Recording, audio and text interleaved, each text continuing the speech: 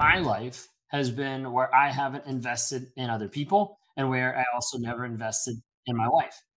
I wasn't willing to actually do that. Instead, I'd rather dive full force into work, just be a workaholic, just be someone who didn't actually show any care towards my wife at all.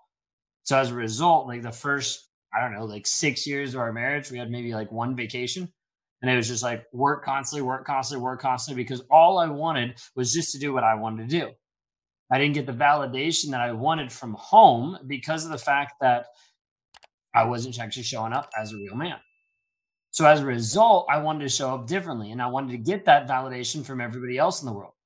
And so I'd keep getting that from other people, thinking, oh, maybe this will make me feel better. So I just kept diving into work over and over and over again.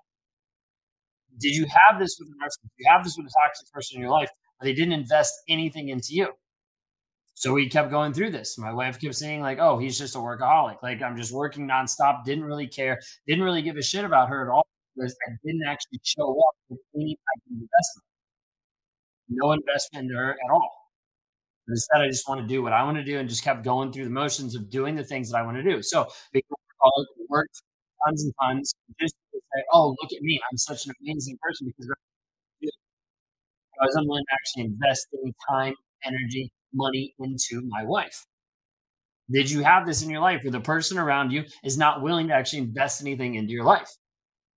So getting to the place of saying, okay, if I actually want my marriage, if I actually want to work on myself, like I need to actually start to develop an investment and not just money. Okay. Some people are going to hear this live and they're going to be like, oh, he's talking about money. We need to spend money. No, narcissists will spend money and throw money without actually getting emotional depth. This episode is brought to you by Bumble.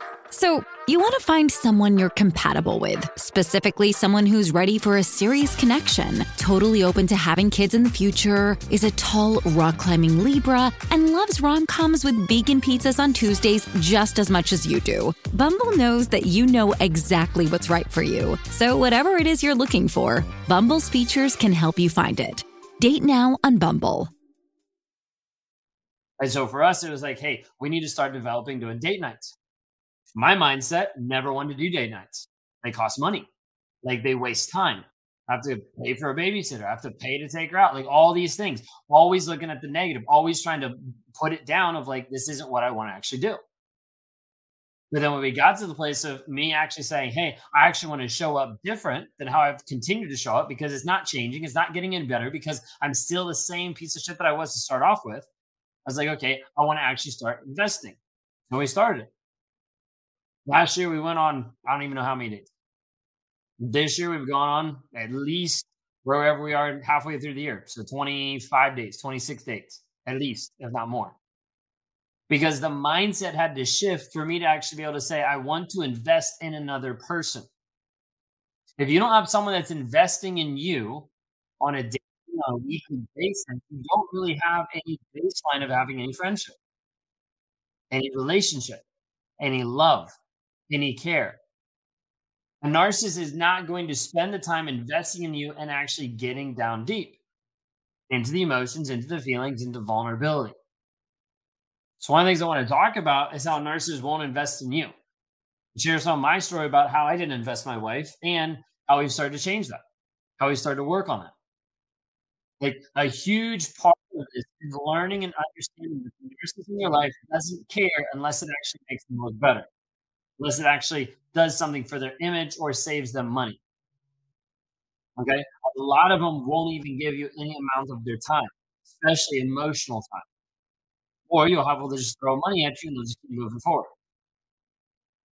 Like the piece that you need to understand, if you're not in a relationship with someone who's actually investing into you, not money wise, time and attention, you're in a relationship where someone's not investing into you, there's really not much of a relationship there at all. So we started last year, we started going on consecutive dates, weekly dates. This year, we started doing weekly dates. This year, I was like, okay, we're going to step it up. We're going to have different weekends away. We're going to do different family vacations. We're going to actually start to do the things that I always said I would do, but always pushed it off because it costs too much, because it's too big of an inconvenience, because it's going to pull me away from work, all these different types of things. Like, you have to be able to understand, like, this process will continue to happen in your life with a toxic person where they will not invest in you at all. And this is what I did for years. Would pull back. We can't do that. This is gonna cost too much. We can't do that. Like it's gonna take me away from work. We can't do that. Like there's always excuses. All my excuses were weak attempts to avoid actually showing up as a man in my relationship. And all the excuses I came up with were also weak attempts to validate that I was unwilling to actually be a man and provide. So you have to be able to understand if you have someone that's bulking and actually investing in you, he's not really a man.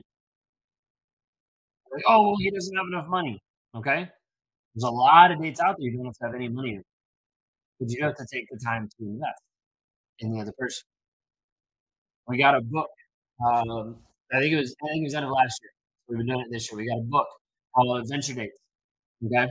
And you open it up, you scratch off a thing, do this a date, and you have whatever you scratch off, you're like, oh, I guess we have to do it. Forces me out of my bubble, forces me out of myself, forces me out of like what feels good. It brings in this vulnerability piece.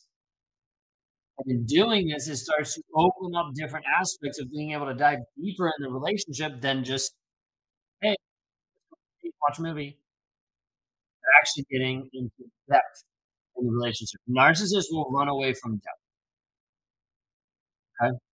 Narcissists will run away from this aspect of getting deep with another person, understanding their emotions, their cares, what makes them enjoy things, what makes them not enjoy things. Like they'll run away from that because it's time consuming.